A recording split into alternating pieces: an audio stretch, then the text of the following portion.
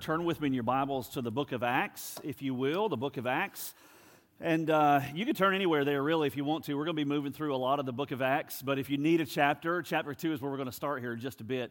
But we're going to make our way through a good bit of it as well. Here's the good news for me. The clock on the back wall says 10:03, right?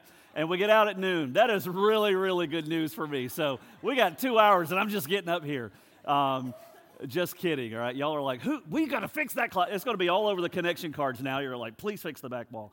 No, we'll be good to go. But glad you're here. Acts is where we're going to be, moving our way through a lot of that chapter. Looking at a very specific message, just kind of a standalone message. We're at a unique time right now on our calendar where we just finished up a series titled Eternity in the Balance. And then we're going to start a brand new series as well. You'll hear more about that soon on Easter Sunday. So we've got a few weeks to fill there, and I'm not doing a series per se, but 3 strategic messages, I guess you could say, and this is going to be the first of those. And so begin thinking now already who you can invite for Easter.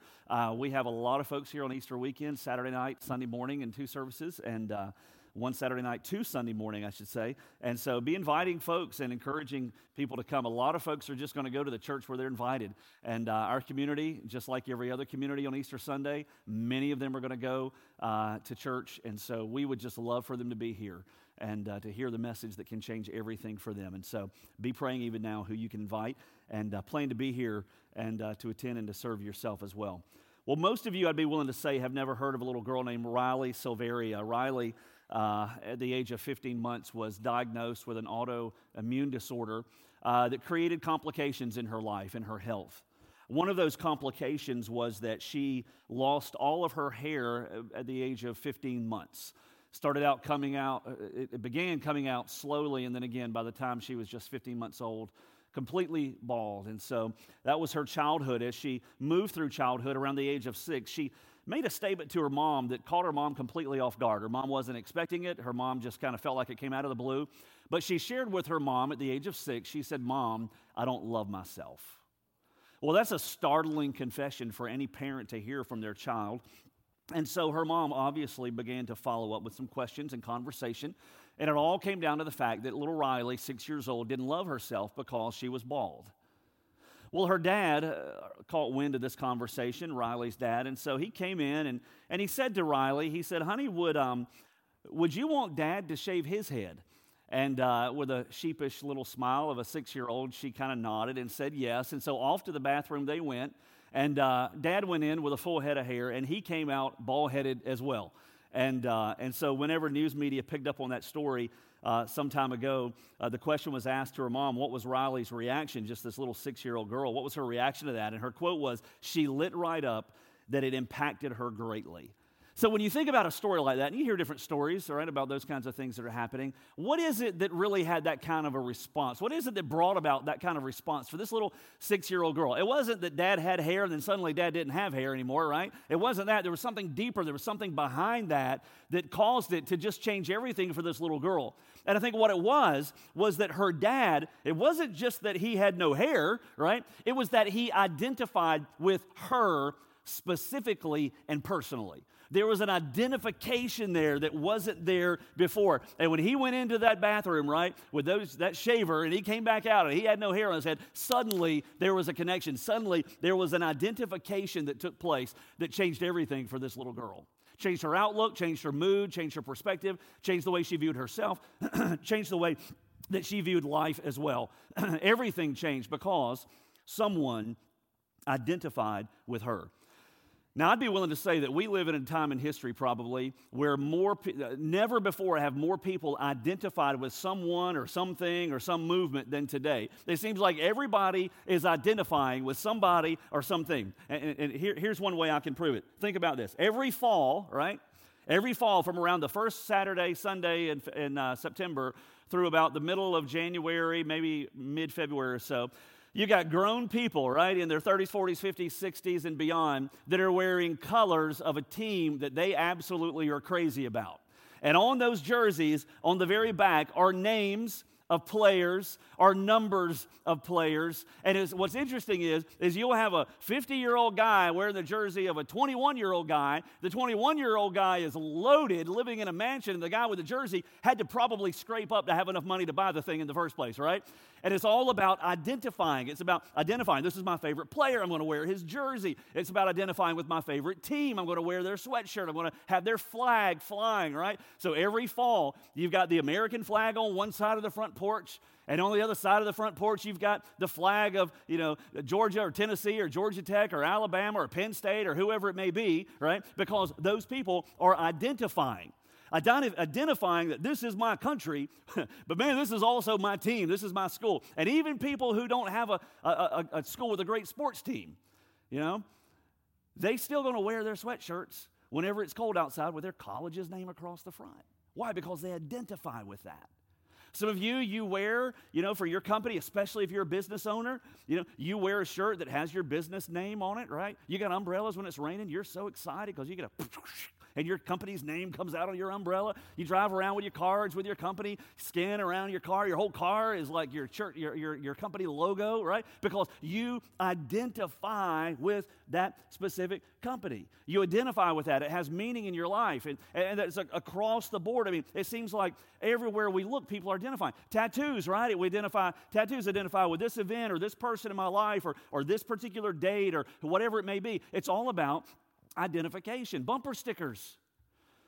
I mean, you can't pull up behind somebody at a red light and not know who they identify with or what they identify with. I mean, maybe Save the Whales or Humane Society or Democrat or Republican or whatever it may be, but it's all about identification. So here's the question. So if it's important and if we're all kind of ingrained to identify with those things that matter most to us, how then does God expect us to identify with Him? How does He expect us, or when I say us, what I'm speaking of are those who have committed our lives to a relationship with Him by having turned from our sins and given our lives to Jesus. So let's just assume that you have made the decision. If not, I hope you will really soon. If not today, you made the decision to lay down your sin that separates you from God because God's holy, right? Can't let sin in heaven. It's got to be dealt with. It's got to be forgiven.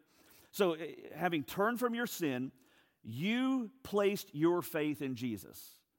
God who came just for you, died on the cross in your place, paid for your sin. All of that's already paid for. And there was a point in your life when you committed your life. You may even remember when you prayed and said, Lord Jesus, would you be my Savior? Would you forgive me? Would you wipe my slate clean, right? Give me a clean heart and a clean life. Would you be my Savior? Would you be my Lord? And when you made that decision, you became a follower of Christ, all right? So if that's you, what then does God expect to be the primary way for you to identify with Him? That's a question we have to think through. How does God desire for us to primarily identify with Him? Is it a Christian symbol on the back of our car? I mean, is that sort of like check the box? Okay, God, I got a fish on the back of my car. I've identified with you. That's all you really wanted, right? How many of you have ever been cut off in traffic by a fish symbol? Any of you ever had that happen? Or like, and you look, there goes a fish. It's like all these things. And so, maybe some of you, you've seen the Darwin symbols eating the fish symbol. So you got a second fish symbol to counter out the Darwin fish. I don't know how far it goes for you, but is that what God expects of us? Is it a Christian t-shirt? Right, we wear a Christian t-shirt, or maybe a Bible, right? I had to go downtown this week to register for a school trip with Drew later this year, and walked in, and while I'm in that building, I see a Bible on someone's desk. Yeah, it's like awesome. I mean, this person is identifying with God through having this Bible on their desk. I don't know. Maybe they took it from someone before they took it out to burn it. I don't know. I have no idea. But I'm assuming that they identify with God through that. Is that what God desires? We have a Bible on our desk, so that's all God expects of us? Or is there something more? I believe there is something more. And I believe that the Bible talks about it, and it talks about it a lot. And I think whenever we see what the Bible says about this primary way to identify with our relationship with God, what we're going to find are some things maybe you've never thought about before, that it's going to be designed to be really quick and to be really early in our relationship with Him and very, very public. And so let's take a look and see, what is it that the Bible speaks of? And what is it that it speaks of often as our way of identifying with Him? Well, that one thing is called baptism. And as we look through what Scripture says about baptism, I think you're going to be surprised. And here's my desire. I hope, number one, the messages that I share are not just designed to help you have a little more info than when you came in, although that is a desire, but also messages, from my perspective, are designed for response. And so for some of you, you've already been baptized before. Well, if that's the case, I hope you understand it a little better after this morning, and I hope you celebrate it a little differently from this point forward. And we already celebrate it really well here. But number two, there may be some of you who have a relationship with Christ and you've never been baptized. And if that's the case, then I hope, not because I'm going to say some golden nugget, but I hope just after seeing God's word that your decision to follow him in baptism in a lot of ways will be a no-brainer, right? And you'll be very, very quick to apply what many have done before you in demonstrating their relationship with Jesus. So let's take a look this morning at this topic of baptism. And next Sunday, we'll look at the second command that God has given the local church, the ordinance, if you want to call it that being Lord's Supper. So today, baptism. So let me give you a little bit of a precursor, right? A little preparation for what we're going to look at in the book of Acts today. Baptism was something that comes right out of the heart of God. And what it does is it demonstrates a relationship with Jesus. Now, there were different ways that God desired his people to demonstrate their commitment to him. Throughout the Old Testament, there were a few different ways that God would show that. But one of the primary ways was simply through their own obedience, them living a holy life. Well, if you read through the Old Testament, you see that the Israelites were kind of an ebb and flow of that simple command, that there were times they walked really closely with God, and then there were times when they walked far from God. That they didn't always demonstrate a genuine relationship with Christ through a life of righteousness and through a life of holiness. Well, by the time the Old Testament would close, there would be 400 years of silence between the end of the Old Testament and the beginning of the New Testament. Now, in your Bible, that may only be a few pages, 15, 20 pages, if not even less than that, between the Old and New Testament. But on a timeline, it was 400 years. In other words, when the Old Testament closed and the last prophet closed his mouth, there was 400 years of prophetic silence. There was no prophet from God that came with a message from God specifically. And so at the beginning of the New Testament, we see this guy come on the scene. His name is John, and we kind of know him more as John the Baptist. And so when John the Baptist comes on the scene, he has a very interesting message. He was a very interesting character because if you met him, if John the Baptist kind of walked up to you and you didn't realize, you're sort of standing there talking and he walks up, you'd probably think, do I smell a camel, right? Because his wardrobe was camel hair and a leather belt, right? So doubtful that any of you have that in your closet at home. I doubt. If you do, break it out on Easter. What better time than that? We'll love to get a picture with you. But that was his wardrobe. And if you smelled his breath, it would have been locust and wild honey, right? Because that was his diet. That's kind of what the Bible said was what he was known as his diet. And so John the Baptist, I almost have this picture somewhat of this kind of an eclectic individual and kind of walked to the beat of a different drum. And in a lot of ways, perhaps he did, but in the most important way, what we see there is that he walked to the beat of God's drum, right? And regardless of what he wore, that's inconsequential. Regardless of, what he ate, the most important thing about him was that he lived a life sold out to God. And God had put him in a place and in a time for a reason, and that was to prepare the way of the Messiah, of Jesus. And so here comes John the Baptist in the Judean wilderness, and he's preaching this very bold message. It's a message that would ultimately get him killed. And what he would preach would be not just a message to make people feel good, but about them being right with God. And his message was twofold. One part was that the Messiah is coming and you need to get ready. The second part of his message was the way you get ready is by ultimately committing yourself to turn from your sin and to live a life of righteousness, okay? Follow me on that, to live a life of righteousness. That was John the Baptist's message. He would talk about Jesus, but Jesus was not yet on the scene in regards to his public ministry. And so turn from your sin, live a life of righteousness. And it's interesting because people were responding to this message. God was moving, God was working. People were coming from everywhere to hear the message of John the Baptist. And so take a look at this on the overhead. You don't have to turn there. But Matthew chapter 3, Matthew gives us a little glimpse of John the Baptist's message and the response to that. It says, so Jerusalem was going out to him. He's out in the Judean wilderness, was going out to him, and all Judea and all the district around the Jordan, right, around the Jordan River, and they were being baptized by him. That's interesting. This is before Jesus' ministry, and they're being baptized by him in the Jordan River as they confess their sins. So his baptism is what we would call a baptism of repentance, okay? Hang with me. A baptism of repentance. I'm turning from my sin. I want to live a life that's holy to God. John says, great, let's baptize you. Into the Jordan River you go, up you come, and that is an outward display that you plan to live a life that is different. You are identifying with a righteous life, okay? If you're with me so far, say, I'm with you. Okay, hopefully none of you told a lie because you're in church. So this is John the Baptist ministry. So now Jesus comes on the scene. Jesus comes on the scene, literally on the heels of John the Baptist. They're in age like 6 months apart. They're actually related from an earthly perspective. So Jesus then comes on the scene, and now he begins to proclaim a little bit of a different message, not contradictory to John's message, but it kind of blows it out a little bit, and it also fine-tunes it, and it pinpoints it, and it's a laser-focused message. And what we're going to see is that there are many, many similarities to what John would preach, but there's also some clarity that Jesus would begin to bring as well. There would be change that would come. And with that change would come a little bit of a different understanding as it relates to baptism. Jesus would ultimately help us to see that baptism pictures a bit of a different message than John's.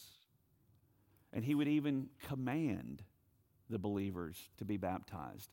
Before we jump into the book of Acts, look at what it says here, Matthew chapter 28. It's known as the Great Commission.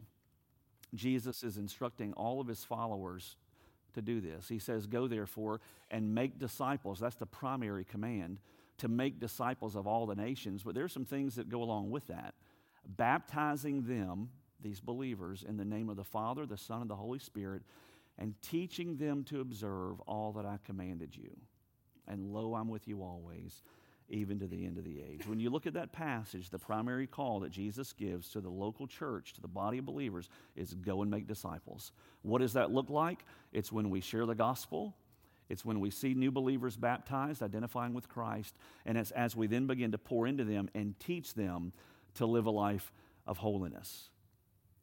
So let's see then, what is it about baptism that changes after Jesus comes? Let's take a look at that in the book of Acts. But before you do, I hope you'll jot this down. A simple principle we're going to see proven here in the book of Acts, and the principle is this. For the follower of Jesus, whether you want to call that person a Christian, a believer, whatever terminology you want to use, for the follower of Jesus, right, the one who has been saved, that has come to a relationship with Christ, it is baptism that is the primary, not the only, but the primary public expression of their faith in Christ. Baptism is the primary public expression of one's faith in Christ. So let's look at what this looks like in the book of Acts, all right? We're going to move through 10 passages of Scripture. I'm going to count to 3. Everybody gasp. 1, 2, 3. 10 passages, right? And I'm not going to take 20 minutes on each one, probably no more than 19 and a half on each one. But we'll be good, all right? So I'm just going to move briefly through these 10 passages. Here's what I hope to see. I'll go ahead and let you know. I'll let the cat out of the cat out of the bag? Cat out of the hat. We'll let the cat out of the bag. Is that the way that saying goes? Wasn't in my notes. That can be dangerous. Here's what I hope for. For those of you, as I said earlier, that have already been baptized, man, I hope you understand it, celebrate it like never before. But for those of you, that's for those who have. For those who've never been baptized, but you've given your life to Christ, I hope that today, on that connection card in front of you, you are checking the box that says, I want to be baptized. Here's why. For no other reason but in obedience to the Lord's command, to identify with my Savior who chose to identify first with me. That's why. So let's look at these 10 passages in the book of Acts and see where they lead. All right? Acts chapter 2 is the very first one, and I'll be fairly brief as I move through these. Acts chapter 2. The setting here is just weeks after Jesus was crucified, resurrected, and now he's gone to the Father. This is just weeks after Jesus' crucifixion and resurrection. Very, very close to the events of what we celebrate at Easter. Peter, who had previously denied Christ, betrayed Jesus in a lot of ways, is now preaching the very gospel that he shied away from weeks before, right? He is now proclaiming the Savior. He's proclaiming Jesus and how life in Christ is a necessity. He's proclaiming it at a point in the calendar for the Jews in Jerusalem called Pentecost. And there would have been travelers from all over that region of the world who would come to that city ultimately to celebrate Pentecost. Of every different language, every different nationality, they would have been there. And so Peter now preaches at this amazing open door. He preaches the gospel. And look at what it says, the result of it. Acts chapter 2, verse 41. Let's go ahead and bring that one up. It says, "So then those who had received his word," that means those who had chosen to place faith in Christ, those who had received his word were what? Were baptized. And that day there were added about 3,000 souls. Okay? That's not saying that 3,000 people were made right with God because they were baptized. That means there were 3,000 people that one day who were made right with God because they responded to the message of the gospel. They repented of their sin and placed their faith in Jesus, right? They actually yielded their lives to Christ. The result was then, the follow-up to that was baptism. I want you to notice, number one, this was a baptism that happened for new believers. It wasn't everyone. They didn't just kind of hang outside and say, whoever wants to have an emotional experience and come be baptized, get your name on the list. We're going to be doing that later this afternoon. It wasn't that. It was only for those who were new followers of Christ. Baptism was associated, right, with these people that had chosen to follow Jesus. And they knew they had chosen to follow Jesus. They had done that as an act of their will. But then also notice baptism was after. It was after they had chosen to give their lives to Christ. It wasn't before, it was after. That's why we call it believers' baptism. It's new believers who, after the fact, chose to identify with Christ through their baptism. And it says on this one occasion, so compelling was the message of the gospel that 3,000 chose to do this. Again, they were familiar with baptism because John the Baptist had done it. But this was different. This was vastly different. This was now an identification, not just with a holy life, but with a person of Jesus. Acts chapter 8, verse 6, we find here, as the story in Acts moves forward, that you've got a fellow named Philip now who's preaching the gospel. Amazing in Acts how God just raises up different people. None of them are professionals, right? God doesn't just use professionals as though there are any who exist. I'm certainly not one of them. God uses ordinary people whose lives are yielded to Jesus. Philip would be one of those. Notice what happens here. Verse 6, the crowds with one accord were giving attention to what was said by Philip as they heard and saw the signs which he was performing. For in the case of many who had unclean spirits, they were coming out of them, shouting with a loud voice. Many who had been paralyzed and lame were healed. I mean, God was at work in miraculous ways. So there was much rejoicing in that city. Now there was a man named Simon who formerly was practicing magic in the city and astonishing the people of Samaria, claiming to be someone great. And they all, from smallest to greatest, were giving attention to him, saying, this man is what's called the great power of God. That's what they were saying about this magician. And they were giving him attention because he had for a long time astonished them with his magic arts. This wasn't sleight of hand stuff. This was demonic stuff. This was occultic stuff. Verse 12, but when they believed Philip, what was his message? Preaching the good news about the kingdom of God and the name of Jesus Christ, specifically, they were being baptized, men and women alike. Same thing would happen in Philip's experience as it was in Peter's experience, a different setting, a little bit further in the story. It's those who place their faith in Jesus after the fact are then baptized and expected to do that. And it's also a significant public demonstration of their identification with Jesus. You move a little further in that chapter, Acts chapter 8, verse 36, we find here that Philip is ministering now in another context with a servant in the court of the queen of Ethiopia. The Ethiopian eunuch is how he's referred, verse 36. As they went along the road, they came to some water. Philip has already shared the gospel with him, and he's responded. And the eunuch said, look, water, what prevents me from being baptized? The understanding there that this would be a significant body of water, right, that would allow baptism. It would have been understood in John's baptism because he's baptizing in the Jordan River. It would have been a baptism of immersion. We'll get to that in a second. And so Philip says, well, if you believe with all your heart, you may. And he answered and said, I believe that Jesus Christ is the Son of God. That's his profession of faith, right? Now, how do we publicly demonstrate that? Let's move on to the next slide, if we can. And he ordered the chariot to stop, and they both went down into the water, and Philip as well as the eunuch, and he baptized him. Again, this is a new believer after having received Christ, then demonstrates that publicly through his baptism. Move on to the next one, Acts chapter 9, verse 17. This is Paul's experience. He's referred to here as Saul, right? God would change his name after he changed his life. And so we see here in Acts 9, verse 17, his description, or rather Luke's description in Acts. of the change in Paul's life. So Ananias departed, and he entered the house, and after laying his hands on him, on Saul, or Paul, he said, Brother Saul, the Lord Jesus, who appeared to you on the road by which you were coming, has sent me so that you may regain your sight and be filled with the Holy Spirit. This is the instance that's describing, not in every single detail, but it's describing where Paul came to a relationship with Christ. Verse 18, and immediately there fell from his eyes something like scales, and he regained his sight, and he got up and was baptized. Much the same picture, even in Paul's life. After his salvation, he demonstrates that ultimately through his baptism. Acts chapter 10, verse 47, verse 48. This is a transition here, right? And the gospel is now moved from the Jews to the Gentiles. That's a huge leap because the Jews didn't think the Gentiles deserved to be saved, and the Gentiles, however, created in the image of God, certainly deserve to hear the gospel. This is going to be a transition in the book of Acts.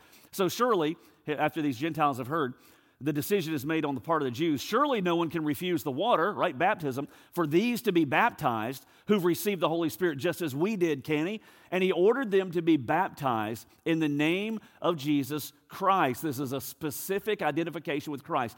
And they asked Paul to stay on for a few days. Again, baptism, new believers, after Christ, an act of the will. Those same elements apply. Let's head down the hill now. Passage number 6, Acts chapter 16, verse 13 through verse 15. A woman named Lydia, group of worshipers that have assembled there by the river, and as well are going to have an interaction with Paul and the gospel. So on the Sabbath day, we went outside the gate to a riverside where we were supposing that there would be a place of prayer, and we sat down and we began speaking to the women who had assembled. A woman named Lydia from the city of Thyatira, a seller of purple fabric, she was probably very wealthy, a worshiper of God, was listening, and the Lord opened her heart to respond to the things spoken by Paul. She knew about God, she worshiped God, very possibly had not responded to the gospel. She would hear the gospel from Paul, ultimately, as we see in the context, give her life to Christ. And when she and her household had been baptized, she urged us, saying, if you have judged me to be faithful to the Lord, come into my house and stay. And she prevailed upon us. She provided lodging for Paul and his traveling companions as they traveled sharing the gospel. But yet we see there yet again, after her salvation, she follows the Lord in baptism. A little further in that same chapter, Paul is going to encounter a Roman jailer, a Philippian jailer. This jailer who had been given the command to guard Paul, is going to also hear the gospel in dramatic fashion, give his life to Christ. Verse 31, they said, believe in the Lord Jesus and you'll be saved, you and your household. And they spoke the word of the Lord to him together with all who were in his house.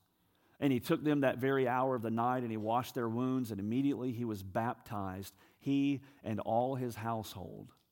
And he brought them into his house and set food before them and rejoiced greatly, having believed in God with his whole household. That's a picture, again, this man and his whole family hear the gospel, come to Christ, and follow the Lord in baptism after yielding their lives to Jesus. You move forward in the book of Acts, Acts chapter 18, verse 8. Just three more. Hang with me. Acts chapter 18, verse 8. The context here is a ruler of the synagogue, Crispus. It says Crispus, the leader of the synagogue, believed in the Lord with all his household. Many of the Corinthians, when they heard, were believing and what? And being baptized. Do you get a sense, right? 10 different passages, we're 8 in. Do you get a sense this was kind of the norm? That hopefully your eyes aren't glazed over too badly right now after losing an hour's sleep. But when they came to Christ, they publicly identified with Christ. It was a no-brainer. It was not open for discussion. This is what they did. They identified with Christ through their baptism. Acts chapter 19, verse 1 through 5. This is really, really interesting here. This passage, unlike any of the others that we've looked at so far. Acts 19, verse 1. So it happened that while Apollos was at Corinth, Apollos was a preacher of the gospel, that Paul passed through the upper country and he came to Ephesus. Now, Ephesus was a city that was not Jewish in culture. It was a city that was Gentile in culture. It was a city that was not godly by any means. In fact, one of the seven wonders of the world, of the ancient world, the temple of Diana was located in Ephesus. False worship to the false goddess Diana happened every single day. The city was known for its godlessness. And so Paul comes there with the gospel. It says he came to Ephesus and he found some disciples. And he said to them, did you receive the Holy Spirit when you believed? Now, remember, the book of Acts is a transition. They didn't have the New Testament the way that we did, right? They are pretty much up close to the events of Jesus' crucifixion and resurrection. And so theology is being learned as they go. They didn't have a New Testament to refer to. And so Paul asked them, hey, you guys, are you familiar with the Holy Spirit? In fact, did you receive the Holy Spirit when you believed? And they said to him, no, we've not even heard whether there is a Holy Spirit. I mean, they didn't have any kind of a reference. They didn't have a small group Bible study to go to that covered the doctrine of the Holy Spirit. They're learning all this as they go. And notice what Paul says in response. And he said, well, then into what were you baptized? In other words, you're followers of God. You've been baptized. You don't have a clue who the Holy Spirit is. What were you baptized into? What do they say? And they said, into John's baptism. Remember, I talked about John just a little bit ago. His baptism was identifying with righteousness. I'm going to turn from my sin. I'm going to live a better life. I'm going to live a holy life. Baptize me and let me prove that. But here, Paul says, things have changed. Jesus has come, and he's paid the price, and he lives today. And it's not just about living a holy life, as important as that is, but what baptism is identifying with him, identifying with Jesus. And so Paul said, John baptized with the baptism of repentance, telling the people to believe in him who was coming after him, that is in Jesus. Here's the cool thing. And when they heard this, they were baptized in the name of what? Of the Lord Jesus. Now, this is interesting. It would have been really easy for Paul to say, oh, okay, I see. Well, you didn't know. You didn't know about the Holy Spirit. You didn't know about baptism. You're already saved. You've already given your life to Christ. You know, I'm sure your old baptism is going to be okay. Paul didn't say that. No, when they learned truth, right, that baptism is a primary way, from God's perspective, of identifying with Jesus, they desired to act on the truth that they had just learned. There are times that I'll have conversations with people. I have a lot of these through 15 years here, of people that when you speak of baptism specifically, they come from a different denomination or a different religion, and maybe for them they were baptized as infants, let's just say, or baptized at a point before they really understood the gospel and yielded their life to Jesus. And we'll have conversations. Sometimes there's a bit of a disconnect, there's a misunderstanding. And what I often say is, if you were baptized as an infant or as a child before you gave your life to Christ, it doesn't devalue what you experienced. I'm sure for your mom and your dad who facilitated that, it was a great day and probably wonderful pictures, and you probably had an amazing family time, and what a significant moment that was, right, for your family. But the picture of baptism, as we've seen, without a shadow of a doubt, is that it comes after salvation. And it's an act of our will. We decide, because we're identifying with Christ, that because I've given my life to Jesus, I want to boldly and publicly and proudly identify with him. And the way the Bible says we do that, it's not the only way, but it's the primary way, is through our baptism. It's believers' baptism. What I tell folks at times when we have this conversation is it's not a legalistic thing. Some of you have had this conversation. You can validate it, right? It's not legalistic. It's not like God's going to love me more if I get wet, in front of everybody. It's not that at all. But what baptism does, the biblical picture, is immersion. And we know that because the Greek word to baptize is baptizo, which means to immerse. When Jesus was baptized, it says he came up out of the water. John the Baptist baptized in the Jordan River, and I doubt he just did sprinkles. It was immersion. When Philip baptized, it says it went down into the water. I mean, it's just compelling evidence of what the biblical picture of baptism is. It shows, right? It shows the death and the burial and the resurrection of Jesus. It also shows the old life is buried. 2 Corinthians 5, the new life is come. I mean, it's just a powerful visual image, just a visual picture of salvation. And what I tell folks is, if you're a believer in Christ and have never been baptized after salvation by immersion, it's not legalistic, but what would keep you from being willing to demonstrate, knowing what you know now, how proud you are to identify with Christ through something so important as baptism? And we've had many people through the years, and you recognize this because you celebrate and you hoop and you holler and you clap and you cheer, that when folks are baptized up here, it's a significant moment of saying that I am a follower of Christ and I'm proud to show it by identifying with him through my baptism. Final passage is in Acts 22, verse 14 through verse 16. This is a snapshot of Paul's testimony. We're kind of coming back to Paul again. And he said, the God of our fathers has appointed you. He's speaking, sharing a bit of his testimony. He appointed you to know his will and to see the righteous one and to hear an utterance from his mouth. God says to Paul, for you will be a witness for him to all men of what you've seen and heard. Now why do you delay? Get up and be baptized and wash away your sins, calling on his name. We'll just comment there real quickly and we'll move on. You always interpret unclear passages in light of ones that are clear. You read that passage and you may be tempted to think, well, it looks like baptism is what saves us, that it washes away our sins. Too much in Scripture tells us that's not the case. Baptism is a picture that our sins have been washed away. It doesn't forgive us. It doesn't save us. Acts chapter 4, verse 12 tells us that it's only by the name of Christ that we can be saved. Jesus himself said, you only come to the Father except through me, not through water. If it was as easy as getting baptized to get our spot in heaven in a relationship with God, listen, Jesus would have never taken a cross. He would have taken a baptistry. It's not baptism that saves us. It's a relationship with Christ. So when you look at it from a biblical perspective, who gets baptized? Believers in Jesus.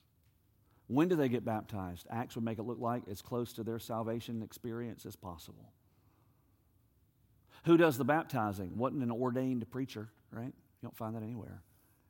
Oftentimes it was the one who led them to Christ.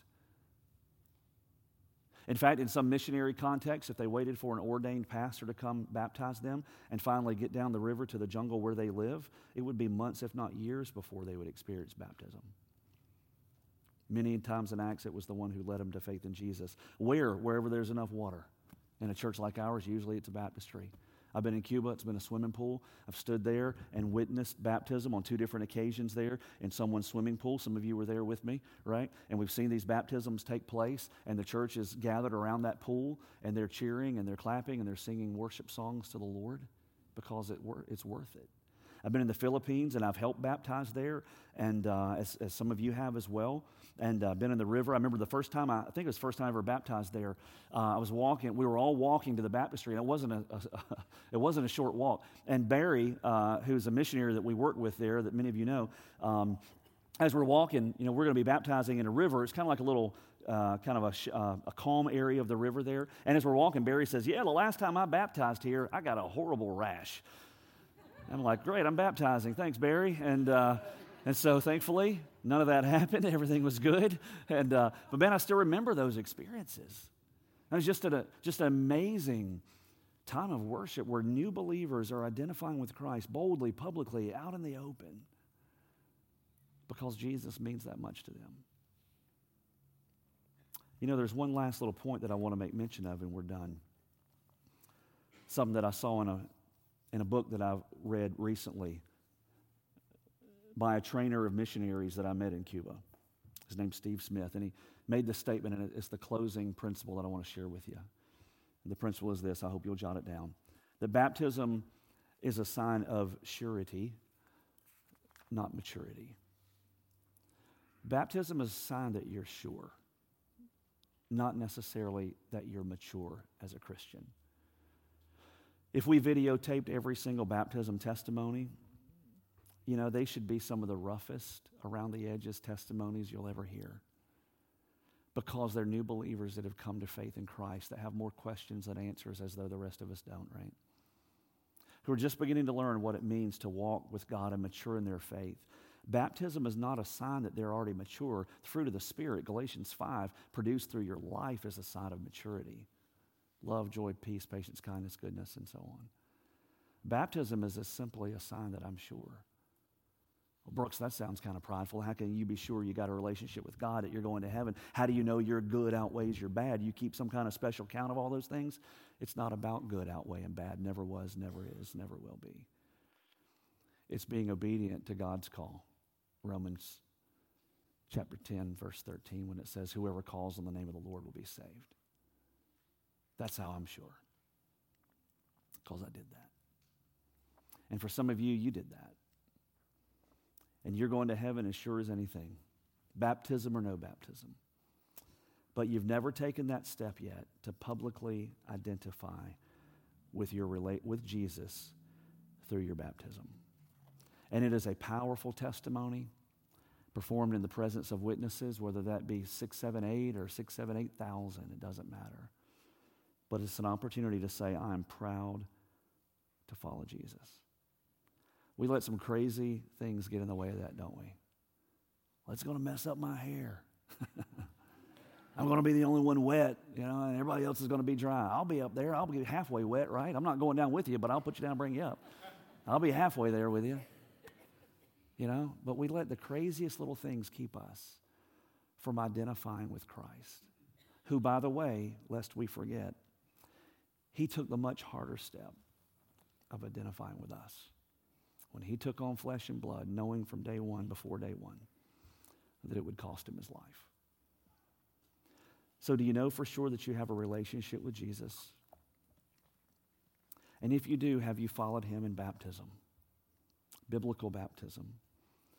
If you have, man, I hope you see it and celebrate it like you never have before. And if you haven't, if you've never given your life to Christ, right where you sit today, no better time than simply praying, Lord Jesus, would you come and take all my sin and all my mess and just wipe it away? And would you give me in exchange your righteousness? And would you forgive me and save me and take over? And he'll do it. And if you've done that and never been baptized, man, I just really encourage you. I really encourage you to make a plan to find your place in the line that extends 2,000 plus years back, to where your time will come when you stand in a baptistry. And without saying a word, you'll picture the amazing image that I'm proud to be a follower of Jesus. I wonder what God does when that happens. He doesn't really tell us, but I have a sneaky suspicion that he probably points down and says, and I'm proud to identify with you too. Let's pray. Lord, oftentimes significant steps don't happen in our lives unless we're intentional and unless we make a plan. The greatest events in history didn't happen by accident. They happened by intentionality and with a plan. And so, God, all over this place, perhaps there are people that have never given their lives to Christ. And their plan is that one day they'll just get there and it'll probably take care of itself, and you're a God who loves them anyway, and they're a pretty good person. It's probably all going to work out. But Lord, that's a plan that's never going to work, because we've all sinned and we all need a Savior.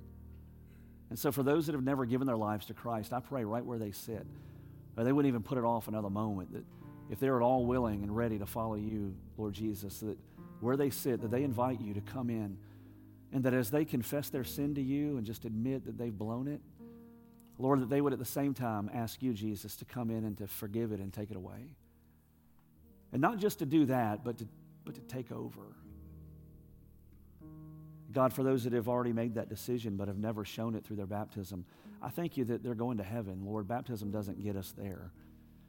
But Lord, I pray that you give them the courage and the boldness to consider taking this so important step of identifying with Jesus. And though inside of a church it may look a little different and it may feel a little different than back in the day, some areas of this world today that are so hot theologically, God, that people could die being baptized in public. For us, thankfully, that's not the case.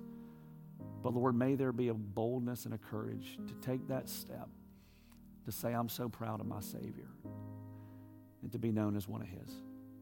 So Lord, whatever decisions we need to make today to get us there, help us to make them. And God, may you give us that courage to follow wherever you lead. And Lord, we thank you for such a vibrant picture as baptism that shows what it looks like to be in relationship with you. Bless this time of decision. In Jesus' name, amen.